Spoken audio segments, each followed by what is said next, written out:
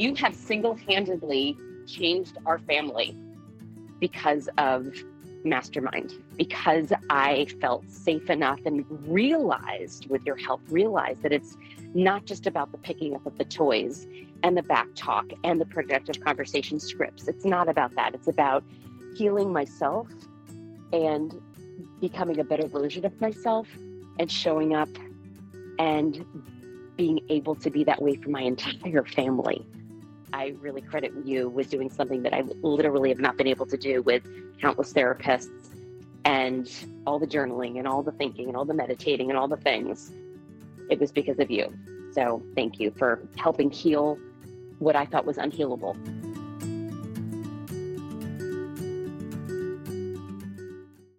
Hey, podcast listeners. I'm taking a little pause from the podcast this summer, but I wanted to include some little short clips of tips and tools that I've been sharing in my private groups as a way to stay in touch this summer.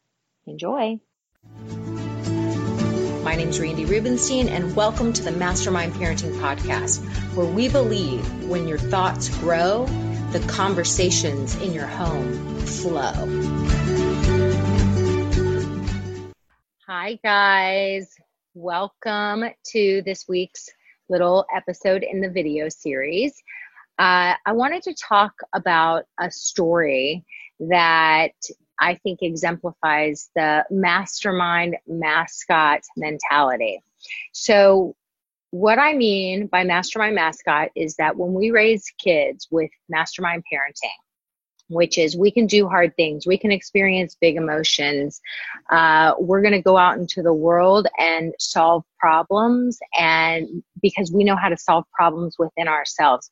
So we are people that show up as part of the solution rather than adding to the problem. So I actually have kind of a good story from years ago with my daughter when she was in about third grade, I think. So, and she's now almost 18. So she was in third grade, and we were walking out of school one day, and we see this other mom who I would see a lot of times. Some people did the carpool line, and some people walked in and got their kids, and I would see this other mom kind of walking in to get her child too, and she had a little girl in Avery's grade. And Avery would share stories, and so I knew her and this little girl were friends at school. So this little girl, my daughter would tell me like, oh, yeah, we're in these classes together. She's really good at math, blah, blah, blah. It just seemed like the girls had a lot in common, but they'd never had a play date. I didn't know the other mom. So I see the other mom, and we're kind of talking. The other mom's really sweet. And I said, we should get the girls together sometime. And we live in Houston. So for the whole month of February, for like an entire month, there's the rodeo. Like everything y'all think that happens in Texas, rodeo, there really is a rodeo, and it happens for a whole month, and it's like a big carnival, and it's super fun. And so, so I said, we should get the girls together outside of school. They have off of school next Friday. Why don't we meet up and we could take them to the rodeo together? Or I'm happy to take the girls to the rodeo. And the little girl said, oh, I'm already going to the rodeo next Friday because it's my birthday this month. So my mom's taking me, and she let me invite 3 friends, and we're going to the rodeo.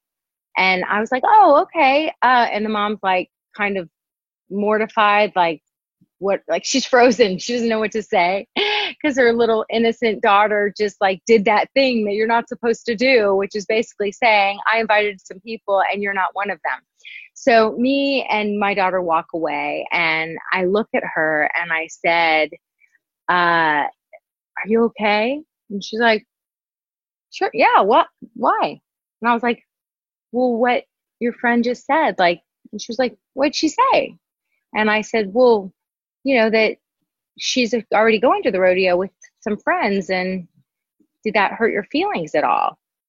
And she looked at me, she was like confused, like a confused puppy. And she said, why would that hurt my feelings? I love her, but if I was having a special birthday thing and I could only invite 3 friends, she wouldn't be one of them. And I was like, that's what Mastermind Mascots do. They don't make issues where there are none. Sometimes you're not going to be invited to the party, and that's okay. And so how often as moms, like she taught me such a good lesson that day. I was putting my stuff on her. I was about to bring a whole bunch of mama drama to the situation. And her little third grade innocent self was like, sometimes you're just not invited to the party. It's really not personal. She wouldn't be one of my top 3 either. Love her to pieces. We're just not friends like that. So how often are these kids teaching us things when we just stop to hear them, and also are onto ourselves in where we could possibly be bringing some uninvited drama to the party because our child isn't invited?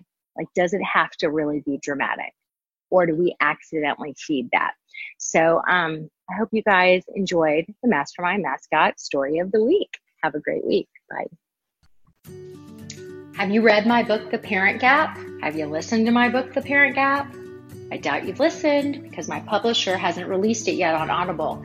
However, I have the audio version of The Parent Gap that I would love to send to you.